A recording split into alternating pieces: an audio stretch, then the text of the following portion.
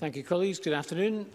We're going to begin today's business with First Minister's questions. And before we turn to the questions themselves, could I invite the First Minister to update Parliament on the COVID-19 pandemic? Thanks, Presiding Officer. I will give a brief update on today's statistics. 1,201 new cases were reported yesterday. That is 5.6% of all of the tests carried out. So the total number of cases now stands at 176,533. There are currently 1,938 people in hospital. That is a decrease of 33 from yesterday. And 142 people are in intensive care, which is also a decrease of 3 from the number yesterday.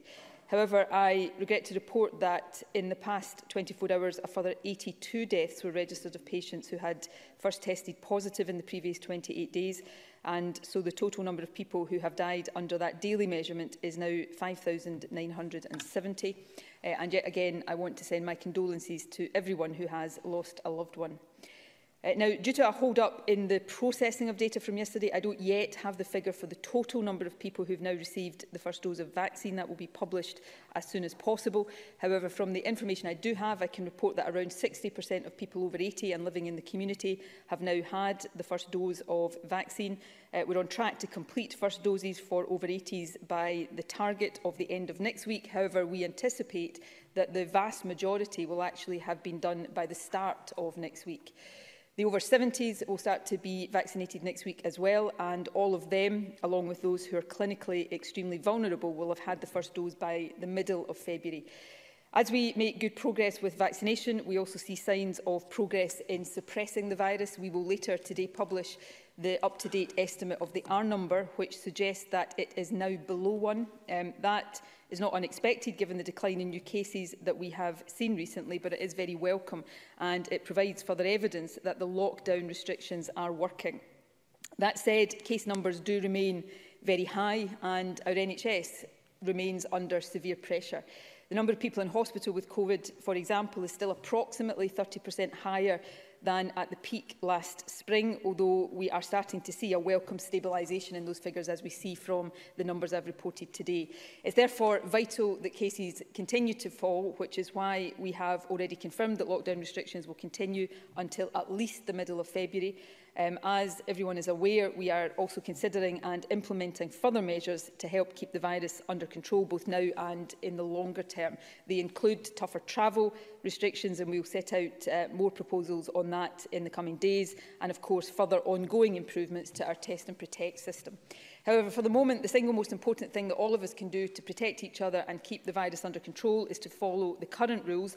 Put simply, that means that we all must stay at home as much as possible.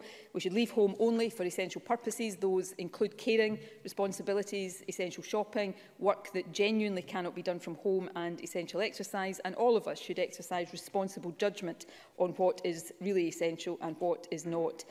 We shouldn't have people from other households in our houses or go into theirs. And of course, on any occasion when we do require to be out of our homes, we should follow the FACTS advice. Face coverings when out doing, for example, essential shopping. Avoid places that are busy, clean hands and surfaces, use 2-metre distancing if talking to people from other households, and self-isolate and get tested if you have symptoms. All of this will help us continue with the progress we've seen in the last couple of weeks. It will protect ourselves, our loved ones and our communities, and help, of course, protect the NHS. So my advice to everybody continues to be stay at home, protect the NHS and save lives.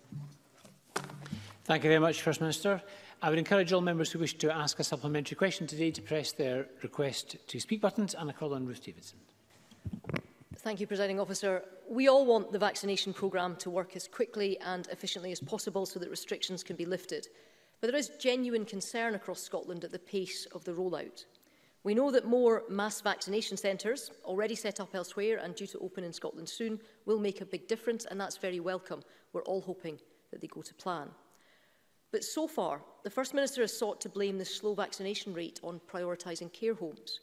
We asked for care homes to be prioritised way back in November, and it is the right thing to do, but it's not an excuse for the slower rollout across the general population. GPs know it, and the First Minister knows it too. One Edinburgh GP wrote to us this week to say, "I helped deliver thousands of vaccines over the years, and I know that different systems are used for care homes and the general public. Another GP confirmed, these jabs are sat there, but they're not getting to us. This argument that the focus is on care homes rather than the over 80s is a red herring. It isn't a choice between the two. These are different cohorts being vaccinated by different staff. First Minister, are you telling these GPs on the front line that they're wrong? First Minister. No, but I do think Ruth Davidson is, again, mischaracterising the position to some extent. I will make no apology for the fact that we did prioritise care homes first, not just because that is what the JCVI recommended we do, but also we know these are people that are most vulnerable. And we see again in this second wave of the virus concerns building about outbreaks and numbers dying in care homes. We have now virtually completed vaccination of care homes, around 95%. There will be efforts to get that percentage up, but given that in any cohort, particularly with frail older people, it is unlikely to reach 100%, we have effectively completed the vaccination of older residents in care homes. And I think that is important. I was reading, I think in the Health Service Journal yesterday, concerns about the target for care homes being missed in England. Now, we are on track, though, to not just meet, but I would hope exceed our targets for the other cohorts that we are now vaccinating. Around 500,000 people have been vaccinated already in total.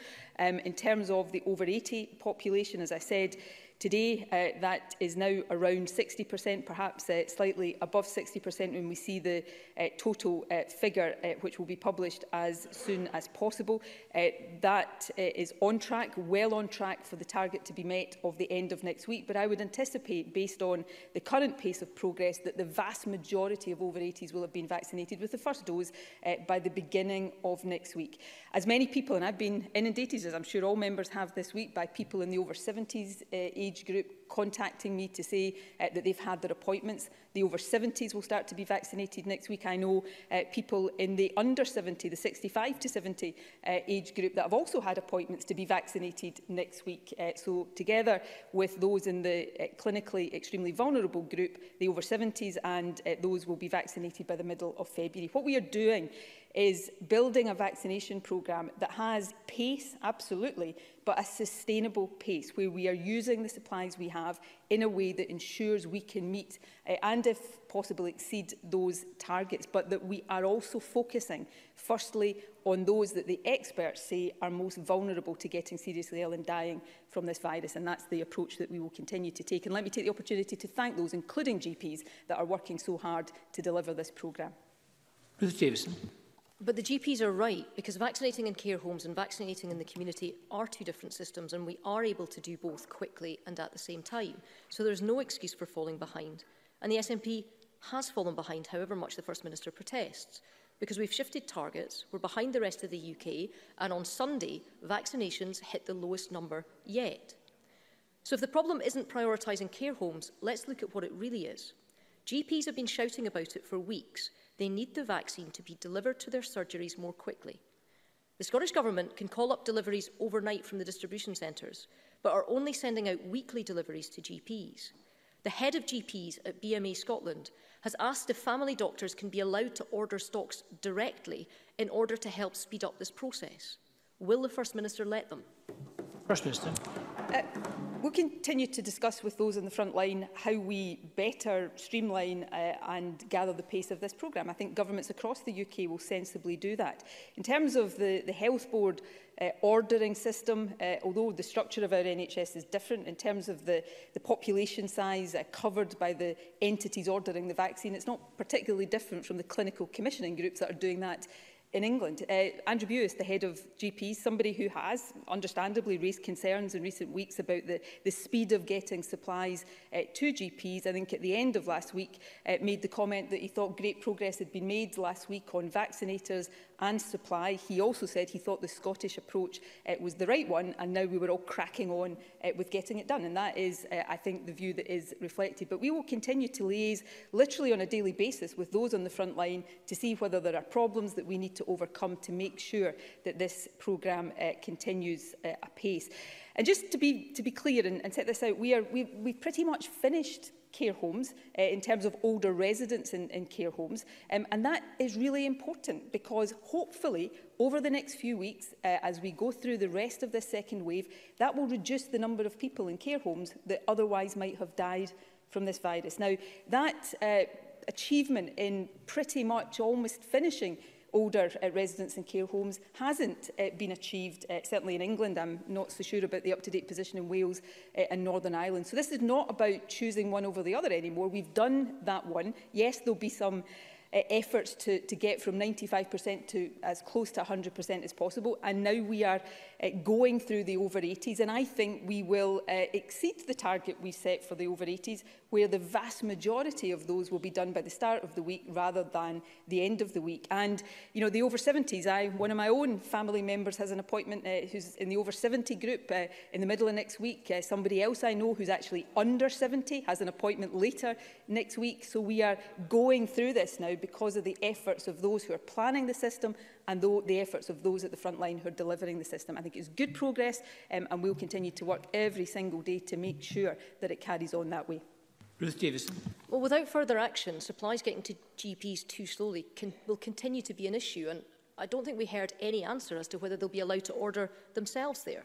In fact, one North East GP told us, we have the ability to vaccinate about 500 patients a day. Other GPs in the area share our frustration. In Fife, a GP practice told its patients, we do expect to receive further supplies to administer the second doses to the over 80s, but at the moment, none beyond that.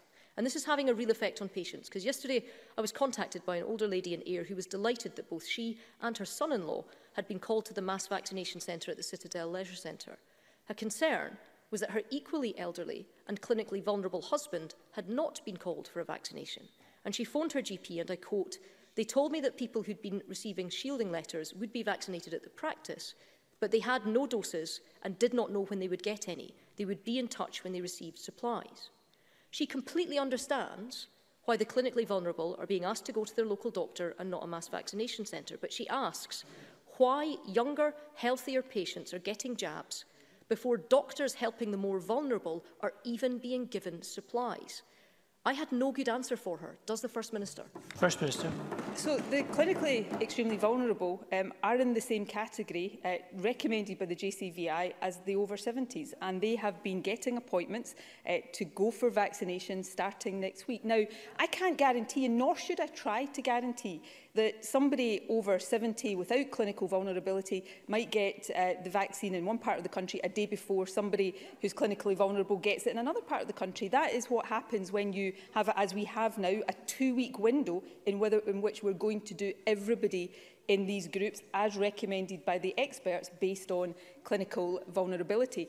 And the over 80s, you know, if it is the case that we're not getting supplies quickly enough to do those, why is it that we are very confident that we're going to exceed the target of completing the over 80s well within the target date that we set of the 5th of February? We are not doing the vaccination programme exclusively through GPs. Rightly so, because if we did, then GPs would, I think, be too diverted from caring for people with other needs. So GPs are doing patients where there is a good case for that, and others are being done through mass community vaccination centres. My own parents are being done at a vaccination centre that's actually closer to their own home than their GP practice is. So that's the mixed approach that we are taking, rightly so. But I come back to the key point here. We've completed care homes. We're ahead of certainly some other parts of the UK in that. We are now 60% through over 80s, well on track to exceed the target we've set for that. And next week, the next cohorts will start, and we are well on track to meet the targets for that. And every single day, we will seek to overcome and address issues that those in the front line might be experiencing. But this programme is going well, and it's going well thanks to the efforts of people across the country who are working hard to ensure that it is. Ruth Davison. The problem from the First Minister is that these aren't isolated incidents. She insists that everything is going well, but let's look back at what GPs on the ground are telling us. Earlier this week, a family doctor in Glasgow was blunt. The bottleneck is not people, it is vaccine supply. So let's look at the supply chain. Since Tuesday, the Scottish Government has had around 1 million vaccines available for use. It is up to NHS Scotland to get them to health boards. At this stage, and a quote from the SNP's own delivery plan here, next day delivery can be done to health boards. But getting the vaccines from the health board's vaccine holding centres to GPs, quote, normally happens weekly. We're 6 weeks into the vaccine delivery plan, we're 3 weeks into the community rollout, and throughout that time, GP after GP has been expressing their frustration at supply issues, all of which the First Minister continues to brush off. They just want it sorted out. When will she do it? First Minister. You see, I'm not brushing any of these concerns off. I'm answering in detail around what is happening. And I think Ruth Davidson might have more of a point here if we were way off meeting the targets to get through all of these population groups. But we're not. If anything, we are on track to exceed those targets in terms of the vaccine quantity and the numbers that we are vaccinating in each category. Now, in terms of supply, and, you know, I'm not going to go into detail about what we covered last week about, you know, us publishing the expected supply, the UK government demanding that we took that out of the public domain, but being quite happy to brief these figures through spin to the media. So I've said to my officials, actually, regardless of what they say, I think we'll just go back to publishing the actual supply figures from next week so that we all have transparency around that. And on the figures that Ruth Davidson's quoted, as I said to her last week, if you extrapolate those figures from to the UK, then yes, of course, we have allocations of doses. We draw those down. They come into health boards and go to GPs. Of the doses that have come into Scotland so far, more than half, way more than half are already in the arms of people, and the others will be going into the arms of people over the course of the coming days. This allocation we've got to plan for how we use that to allow us to vaccinate all of the groups that we have prioritised within the timescales that we have set. And I come back to the key point here. I know everybody across the country, all of us, without exception almost, want to get this vaccine as quickly as possible. And I know GPs and other vaccinators want to do it as quickly as possible. But we are on track in terms of the targets we've set, and we will continue to make sure that that continues as we get this vaccine to as many people in the adult population as we can, just as quickly as we can. Thank you. Question number 2, Jackie Bailey. Presiding Officer, can I also send my condolences to those who have lost loved ones due to COVID? Since the beginning of the pandemic, the World Health Organization has told countries to test, test, test. Yesterday, once again, the First Minister's own advisor, Professor Devi Schreider, couldn't be clearer. The best way to stop the spread of the virus, to avoid rolling lockdowns, is by testing, finding contacts and isolating them. Scotland has a daily testing capacity of 65,000 tests. We could have done 2 million in the past month alone, but we've only used 32%. We've known for some time that the First Minister's symptom-led approach to testing is not enough to control the virus. South Korea, Germany, other countries have been using PCR tests for months to find asymptomatic carriers. Even now in England, nearly 1 in every 100 people are tested daily for COVID-19. Can the First Minister tell the Chamber what the equivalent figure is for Scotland? First Minister.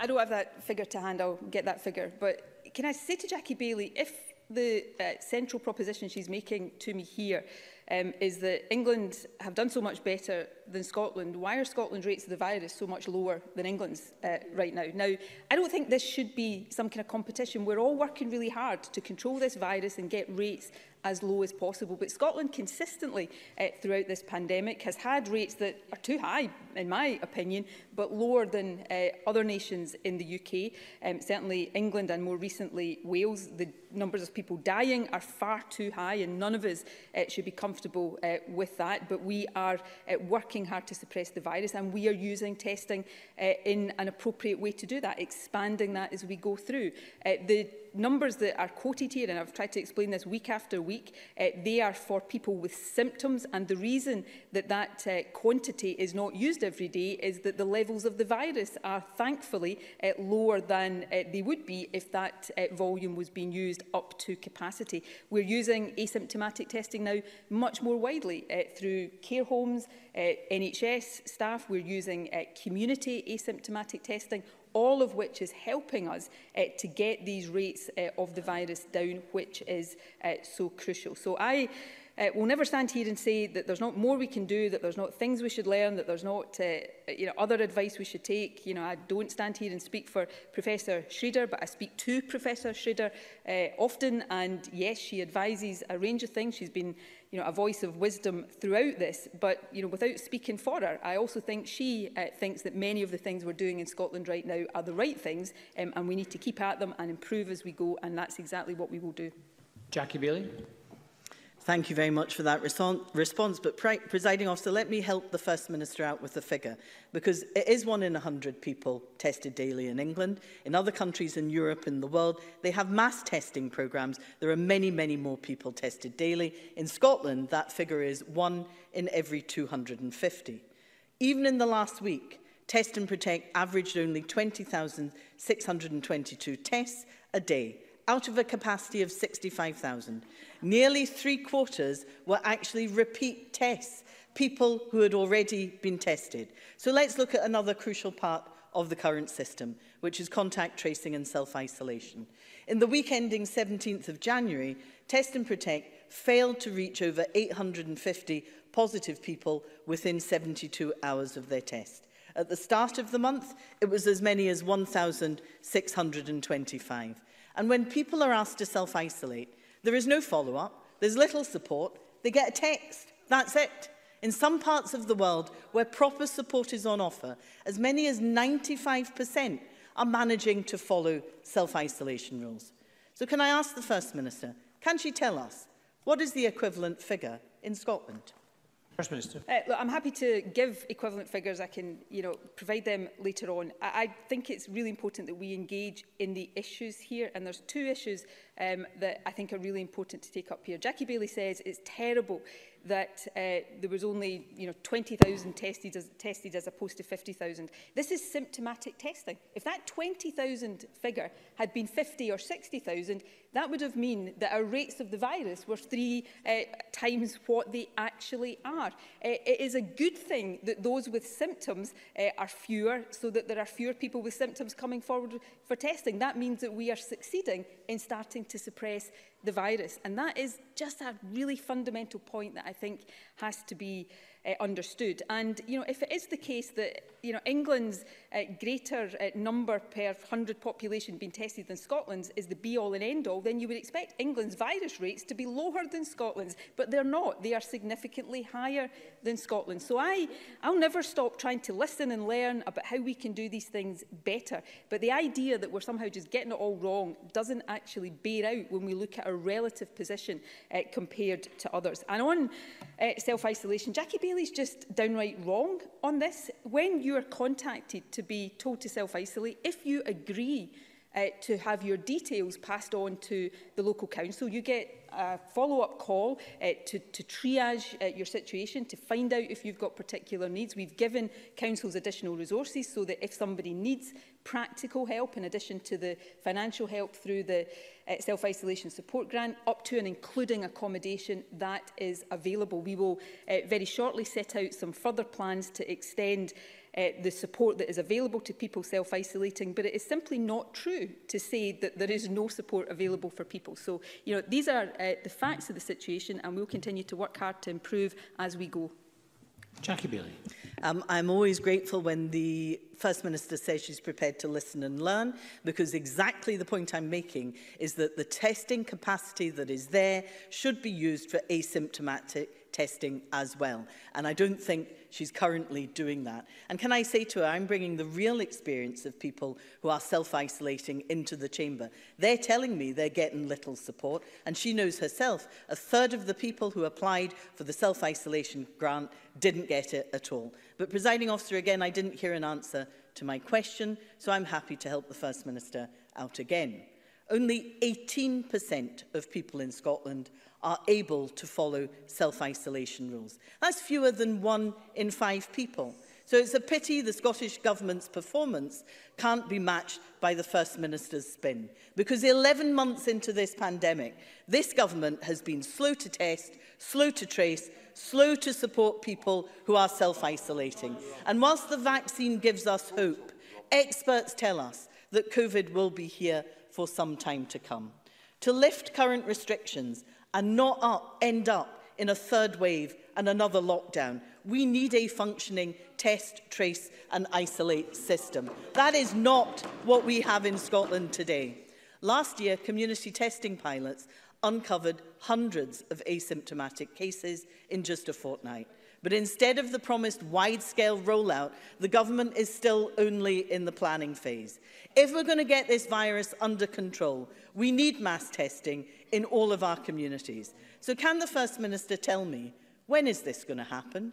Or are we going to be back here in a few weeks, quoting the same expert advice, asking the same questions, and with more lives lost? First Minister. To listen to Jackie Baillie, you wouldn't think we actually had the lowest levels of COVID in the whole of the UK in Scotland. But they are too high, and therefore we will continue to do more. We did do pilots of asymptomatic testing before Christmas. We're about to roll out a number of community asymptomatic initiatives. We're about to do asymptomatic testing in more industrial settings.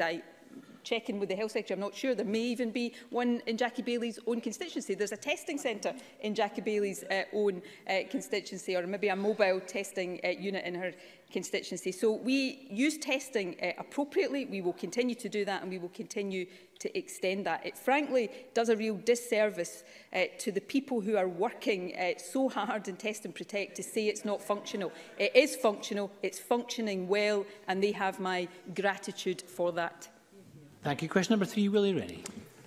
The First Minister did claim that we were slower than England at first because we did the hard-to-do care homes first.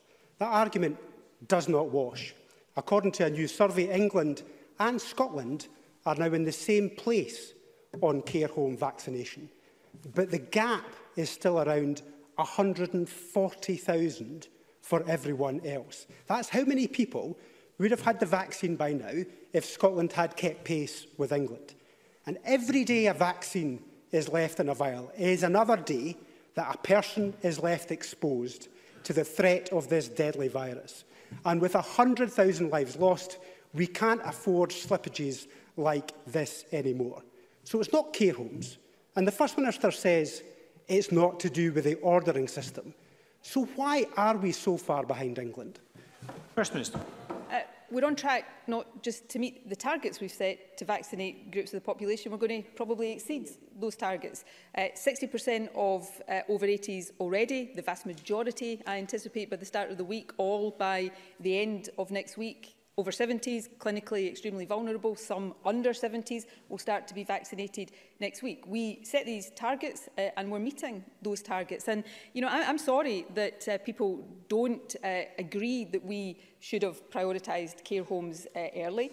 I think we were right to do that. And I don't know what survey Willie Rennie is quoting, but if England has now caught up with us in care homes, that's good news. But the fact is we were ahead in terms of care homes, and now we're getting through the other groups. So if we were missing these targets, I could understand the criticisms that are being made.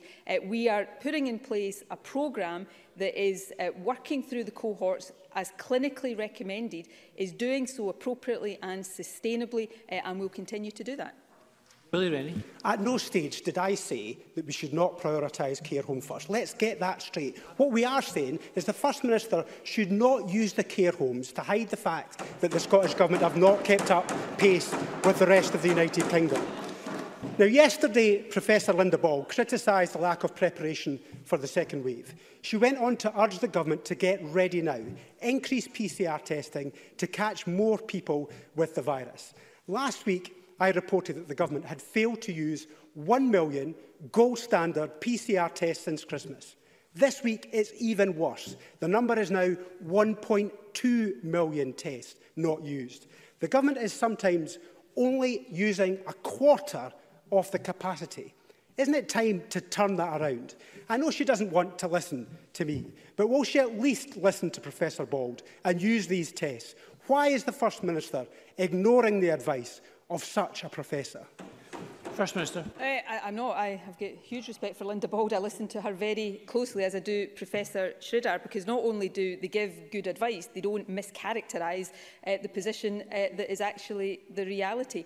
I don't believe that Willie Rennie really misunderstands the approach to testing, but I think he continues to sort of pretend he misunderstands it in order to bandy about figures like 1 million unused tests. We use the PCR testing capacity principally for symptomatic cases so that they can be caught and diagnosed and then put into self-isolation with their contacts contacted to isolate as well. And the reason that the symptomatic cases are not meeting the capacity we've got for that is that the levels of virus are thankfully lower than that. But we are extending the use of PCR testing to asymptomatic uses, just as we are using lateral flow devices, community projects, industrial projects, asymptomatic testing amongst care home staff, amongst visitors to care homes, amongst NHS staff. We are piloting approaches for asymptomatic testing using both PCR and lateral flow devices in schools to help us as we hopefully transition soon to get children back to school. So we're doing all of these things and we're doing it in a way that makes sense, taking account of the very, very good advice that we get from people like Professor Bald and Professor Schroeder. Thank you. Question number 4, Patrick Harvey. Thank you, Presiding Officer. Whether we think it's essential travel or not, the Prime Minister is visiting Scotland just days after the number of deaths from COVID in the UK reached the grim milestone of 100,000. It's among the worst death rates in the world. Across both governments and the whole political spectrum, we share a deep regret. We also share responsibility. While Boris Johnson claims that everything that could have been done was done, the First Minister has acknowledged that mistakes have been made, including sticking too closely to the UK's position on international travel. Does this regret go further? Have there been other choices where the First Minister accepts what seems clear to me, that the desire for a four nations approach held us back, whether it was locking down too late, opening up too early, in the economic response or in the test, trace and isolate systems? First Minister. So, firstly, the milestone that was passed in the UK for numbers of people dying this week is grim, and it should be something that lives with and haunts and is imprinted on the minds and hearts of everybody who has been a decision maker in this. I am very clear that I and my government have tried every single day to do everything we possibly can, but nobody, and of course the death rate in Scotland, far too high, is slightly lower than it is in other parts of the UK or in the UK as a whole, but it's still far too high. So we try to do everything every day, but nobody can look at these figures and conclude that every day we succeeded. And that, I think, demands a frankness from all of us.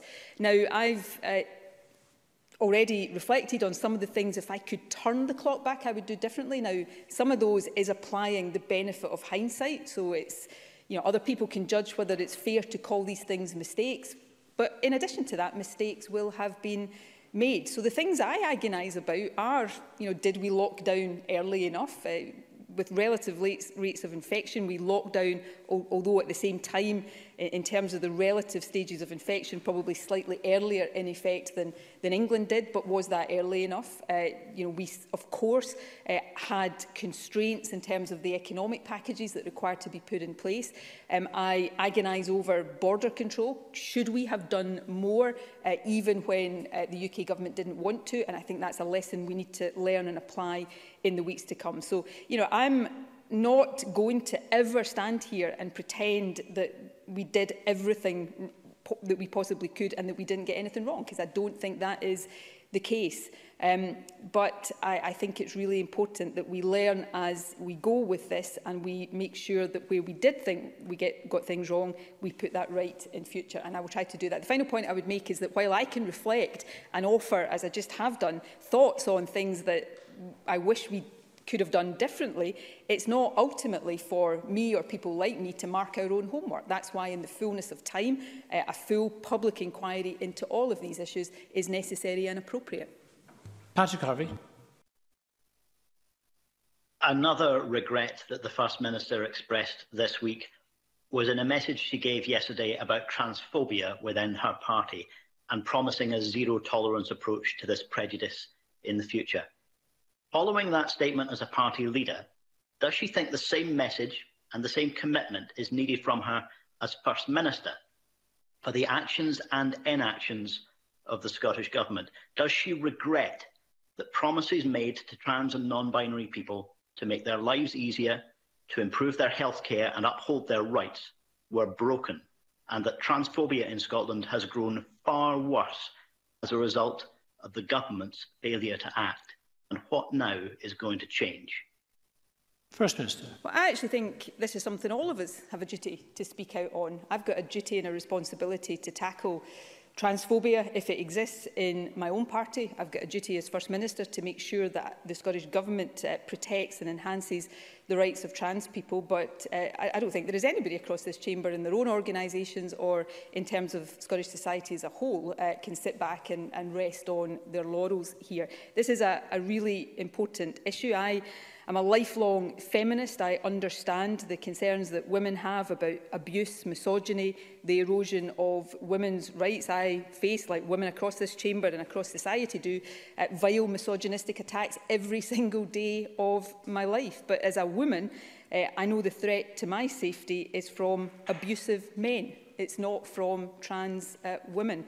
I recognise the concern that abusive men will exploit trans rights to harm women, and we've got to address that. These are debates we must have openly and honestly, but we can never allow any debate to become a cover for transphobia. Transphobia is wrong. It's as wrong as racism. It's as wrong as homophobia. Trans people have the same rights as any of us to feel safe, secure and valued for who they are. And I, as First Minister, as leader of the SNP, and just as a citizen of this country, will stand against prejudice, discrimination and bigotry wherever I encounter it. And that's not about political expediency or otherwise. That's a simple matter of conscience. And I think that's the approach everybody should take. Question number 5, Stuart McMillan. Thank you, Presiding Officer. To ask the First Minister what consideration the Scottish Government is giving to providing funding to small businesses that are classed as essential and have no access to sector-specific support, but whose profits have been impacted by the COVID-19 pandemic, and the advice to the public to stay at home. First Minister. We recognise that many businesses that are classified as essential and therefore able to remain open both under the current and previous restrictions will still have struggled over the past year. The £30 million Local Authority Discretionary Fund was established precisely to help plug those gaps in financial support for businesses where there are challenges inherent in implementing a national policy, and I would encourage those essential businesses experiencing hardship as a result of reduced trade to reach out to the local authority for support through this fund. Stuart McMillan. I thank the First Minister for that reply. And I've been contacted by a local ironmonger, a small independent business who can't access funding from the strategic framework business funding due to being classed as essential, and also can't access the Council's discretionary fund as it's already closed. It closed within a couple of days due to it being very much oversubscribed. The business is struggling to survive due to the huge drop in footfall, as people are quite rightly staying at home and following the rules. The business also can't compete with the larger businesses in the area. So what additional support can therefore be made available to my Greenock and Inverclyde constituent, and also there will be many more across Scotland who are deemed as essential but are now financially struggling to survive due to the pandemic? First Minister. Well, obviously, I'm not going to comment on individual cases when I don't know all of the details of them, but I do appreciate that financial support has not yet made its way to every business that is experiencing ongoing disruption. The discretionary fund was designed to get financial support to businesses where there are challenges in adopting a national approach. So some businesses will fall through gaps, for example, because they are classed as essential, therefore they're not required to close, but their trade has been severely impacted. So we are working with local authorities to make sure this money gets to businesses as quickly as possible, but also actively exploring opportunities to widen access to the fund further. I know the Finance Secretary, once she's got today's budget out the way, I'm sure we'd be happy to have further discussions about just how we can ensure that the funding we provide helps as many businesses as possible. Thank you. Question 6, Graham Simpson. To ask the First Minister how the Scottish Government is helping flat owners affected by dangerous cladding. First Minister. Well, I know how much anxiety has been caused to homeowners who are affected by this issue through absolutely no fault of their own. We've been working with industry bodies, homeowners and others to try to resolve the situation for homeowners. We established a ministerial working group on mortgages and cladding. In fact, it met most recently just this morning. Recent consultations on guidance produced by the Royal Institution of Chartered Surveyors and also the Scottish Government have shown that there is agreement developing on the buildings that are most at risk, and this will help clarify which buildings are affected and then allow us to take action and target support accordingly, focusing on the greatest need and, of course, securing best value for taxpayers. Graham Simpson. Thank you for that answer. Last year, the UK Government set up a £1 billion building safety fund. The Scottish Government was given £100 million as a result of this last March. And you may well ask, what's happened to that? The answer is nothing. Scottish building regulations and guidance still do not ban combustible materials on the outside of high-rise or other high-risk buildings, in contrast to England and Wales. And thousands of people are stuck in potentially dangerous flats which you struggle to get mortgages for. Now, as the First Minister said, this government did set up a ministerial working group on mortgage lending and cladding. The last minutes for that I could find were from April last year, so it's very good to hear that they met this morning. The First Minister is well aware of this issue. She's had constituents complaining about it. So when is she going to unveil her solution, and when is that £100 million going to be spent? First Minister.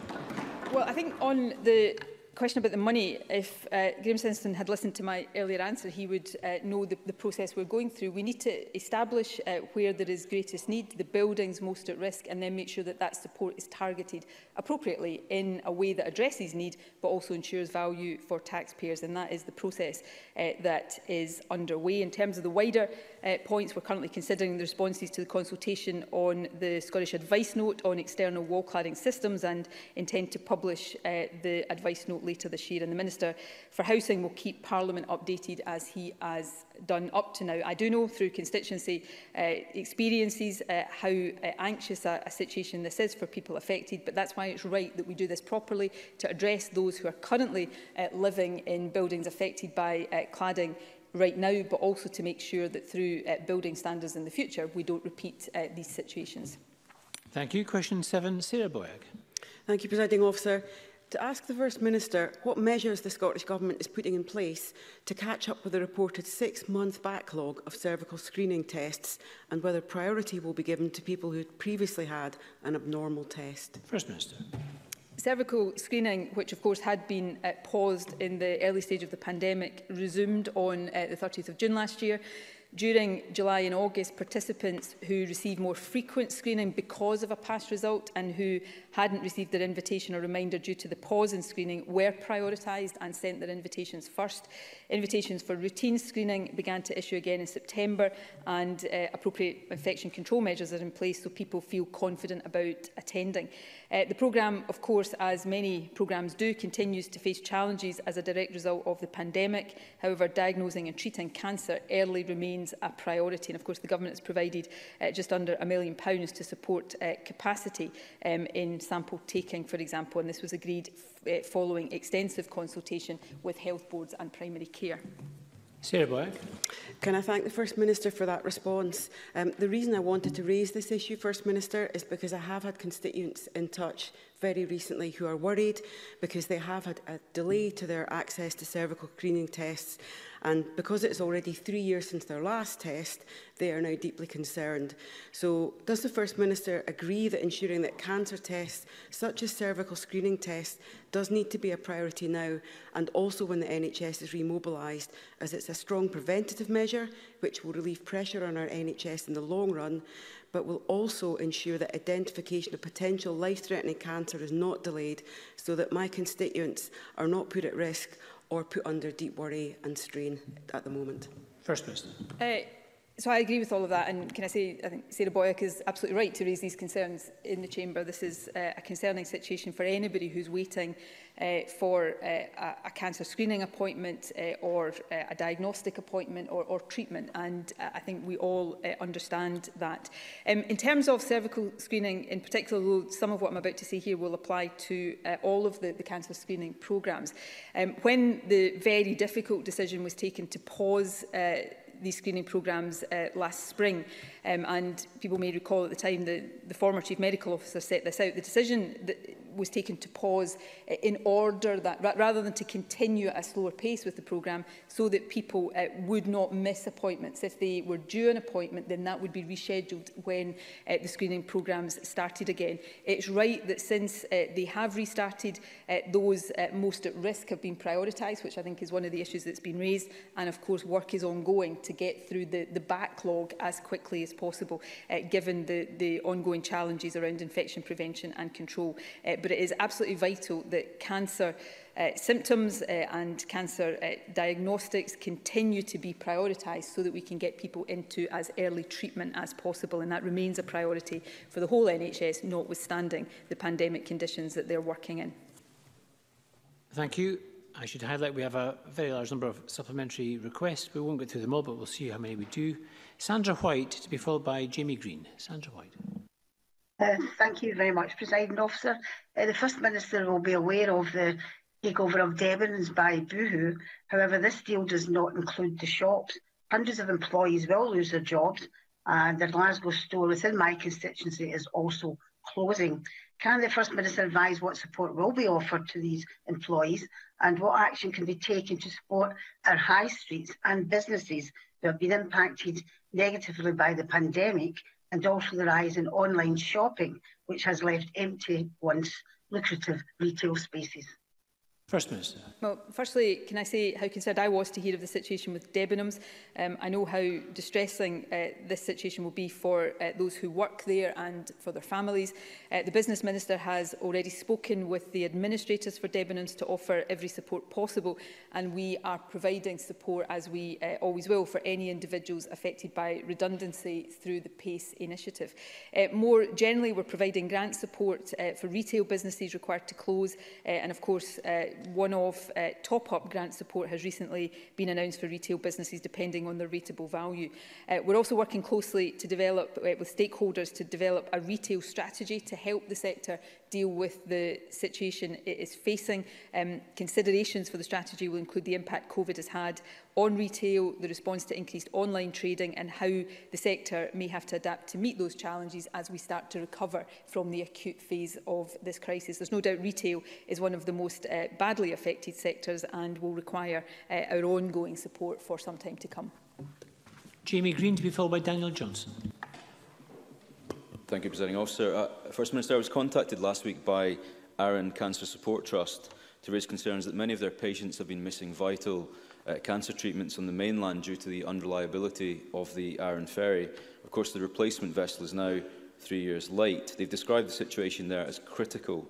This week, a number of 80-year-olds on the island had their COVID vaccination cancelled because doses failed to arrive on the island. This simply isn't good enough. We need reliable transportation to our island communities, and they deserve the same standard of healthcare as anyone else in Scotland. First Minister, why aren't they getting it? First Minister. Well, island communities, people living in island communities absolutely deserve the same standards of healthcare as anybody living in mainland Scotland. I'm very happy to look into the particular issues that have been raised with recent disruption to the Arran ferry, both in terms of hospital appointments, but also in terms of COVID vaccination, and get back to the member as quickly as I can. Daniel Johnson, to be followed by Richard Lyle. Thank you, Presiding Officer. According to weekly Public Health Scotland figures, NHS Lothian has the lowest vaccination rate out of every health board in Scotland, with just 7.3% of residents having received their first dose. Within this area, Edinburgh is the worst local authority for vaccination, with just 4.9% vaccinated. That's almost half the Scottish average.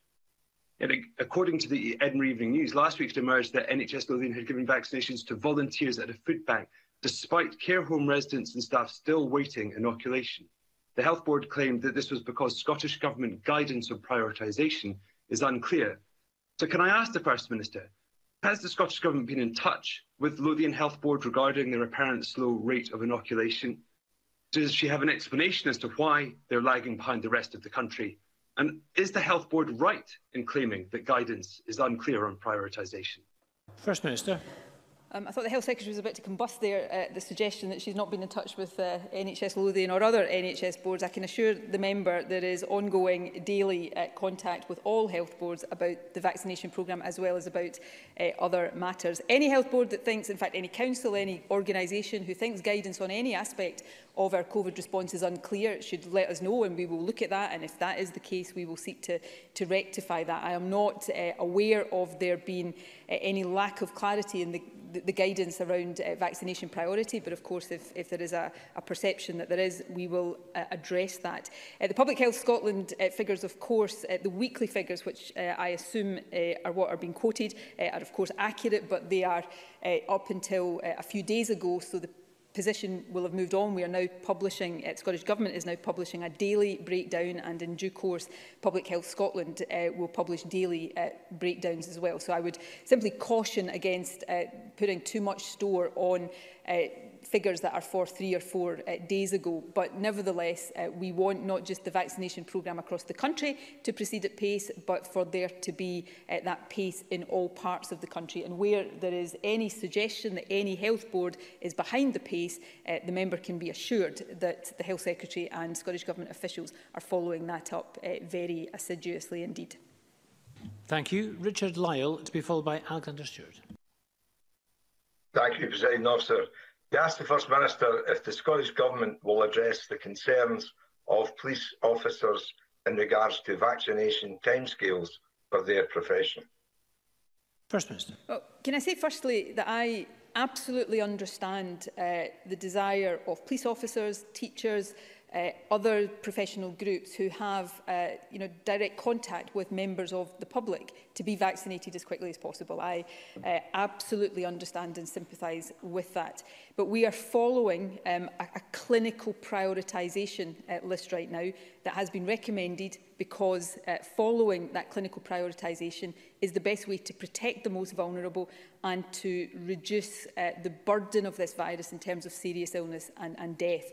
So any time that we were to say that a group out with that clinical prioritisation was to be prioritised beyond where they are right now, we would, by definition, be deprioritising groups with greater clinical need. Now, an important point here, 2 important points as briefly as I can.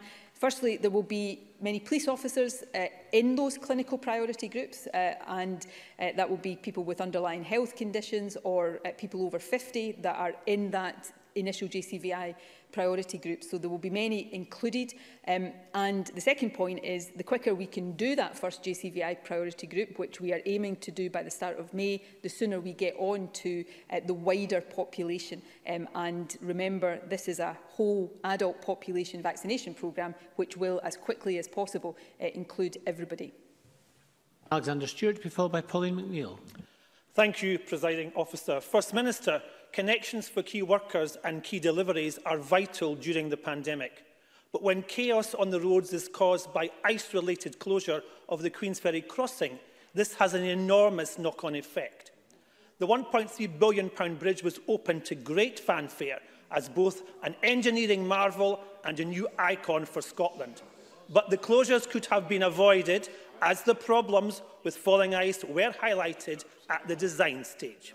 First Minister, what urgent action will the Scottish Government put in place to find a proper solution to allow this flagship bridge to be used as it was intended? First Minister. This flagship bridge is used as it is intended, and it's a huge success. Bridges of similar designs in other parts of the world also suffer occasionally from extreme icy conditions. I'm not sure what the member is suggesting, that we can either stop ice accumulating on a structure when there are sub-zero temperatures, or we should just let traffic go across it, regardless of the risk of ice falling off it. These are rare, thankfully, occasions, but the bridge is a great success, and we will continue to work with the operators of it to make sure that traffic flows across it without disruption on as many days of the year as possible.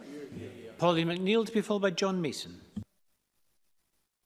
First Minister, similar to Stuart McMillan's question, newsagents, convenience stores and food takeaways based in Glasgow city centre get no financial support at all for reasons the First Minister is aware of, that Tier 4 restrictions reduce the footfall in the city centre.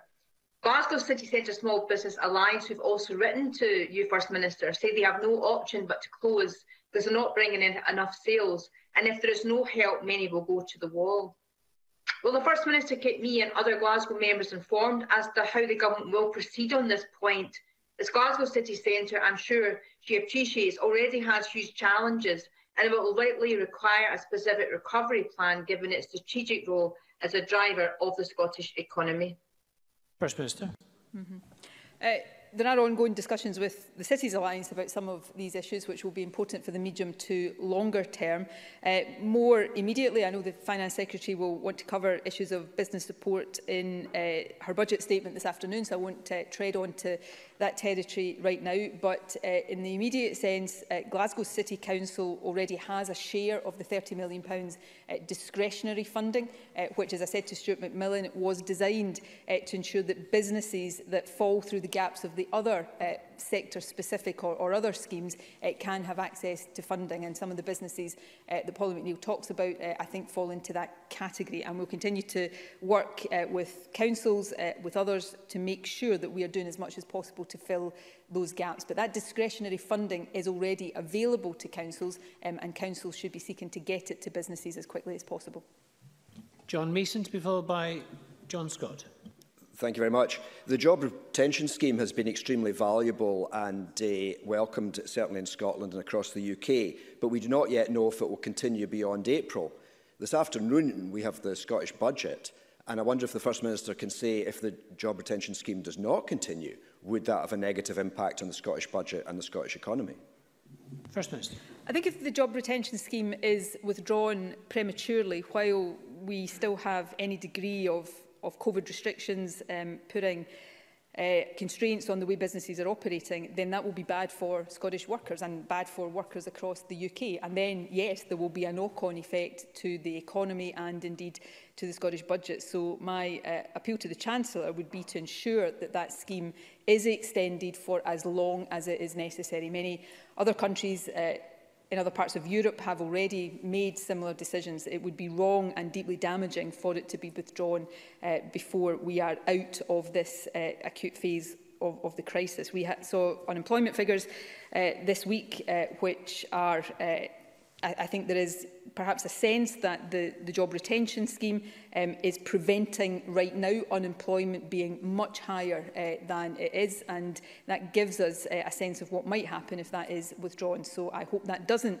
happen, but perhaps when we're talking about learning from mistakes, and I will seek to learn from any mistakes this government has made, but the uncertainty that was caused by the Chancellor saying that the furlough scheme was going to be stopped and then at a very, very last minute extending it actually cost jobs. So some clarity now that that scheme will extend for as long as necessary, I think would be welcomed by businesses across the country.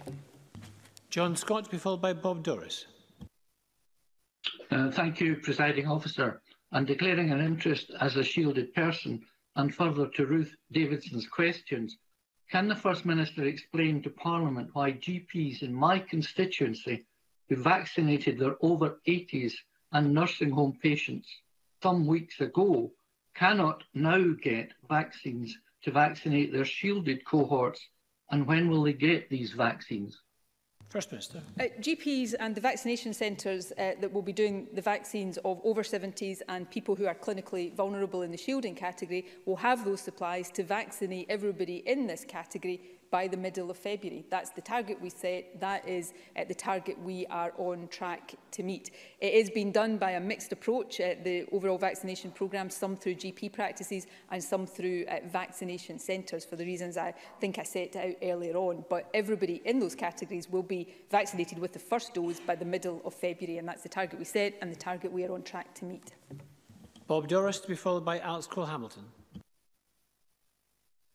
Presiding Officer, I have been informed that Abbeyfield House Care Home in Springburn are consulting on potential closure, and that it is possible it could close around the end of May 2021. I understand there are currently 14 residents. Families have contacted me raising understandable concerns. I am in contact with the owners of the care home, social work and the care inspectorate. Does the First Minister agree with me that moving vulnerable residents to a new care home at any time has inherent risks, let alone during the ongoing pandemic?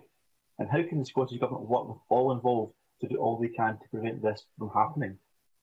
First Minister.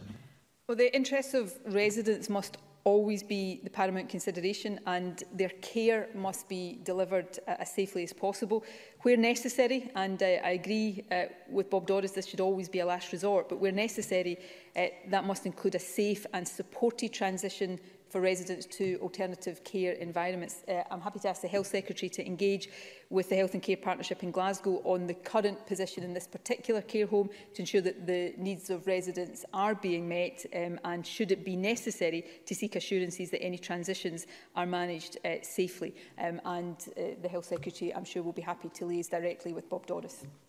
And Alex Cole-Hamilton. Thank you very much, Presiding Officer. The First Minister's announcement of new border arrangements and advice against booking international travel came as a surprise to Edinburgh Airport, who only learned about it while watching the lunchtime briefing on TV. This has effectively closed down the aviation sector, and they have signalled it could well lead to further unplanned redundancies in my constituency. The airport do not oppose these restrictions, but are concerned that they are being brought in without the support packages offered to their sector by other countries who've gone before us. So can I ask the First Minister what additional support will be offered to our airports in light of this, and will she commit to working closely with them to determine a route out of these measures once conditions allow? First Minister. Look, this comment is not directed at Edinburgh Airport, who, like all airports in the aviation sector generally, are having a torrid time. And I said yesterday, specifically, we are seeking to work with the UK Government so that collectively we can ensure additional support for airports and the aviation sector. But this bit is not directed at Edinburgh Airport. I can't honestly believe that anybody was surprised yesterday when I said that we should not be planning overseas travel for the foreseeable future. I've been saying that repeatedly for some time, and you know, the clue really is in the fact that we are living in a global pandemic. And as we suppress the virus here, as we continue to roll out the vaccination programme, it becomes more and more important that we mitigate against the risk of re-importing the virus, possibly new and faster spreading, even more dangerous strains of the virus into the country. You know, I remember saying last year that we thought we had virtually eliminated the virus in Scotland over the summer, and then it was re-imported. I think I got criticised at the time for claiming that by Willie Rennie. Genomic sequencing has since proven it. So we've got to learn that lesson. If we want to get any semblance of domestic normality back over the next few months, then we have to make sure that we are not taking the risk of bringing the virus back into the country. And I don't believe me saying that yesterday came as any surprise to anybody who's been listening to any of this over the past weeks. Thank you very much. I'm very conscious that we're resuming at 2 o'clock with the budget, so I'm going to draw First Minister's questions to a close there, and I suspend this meeting.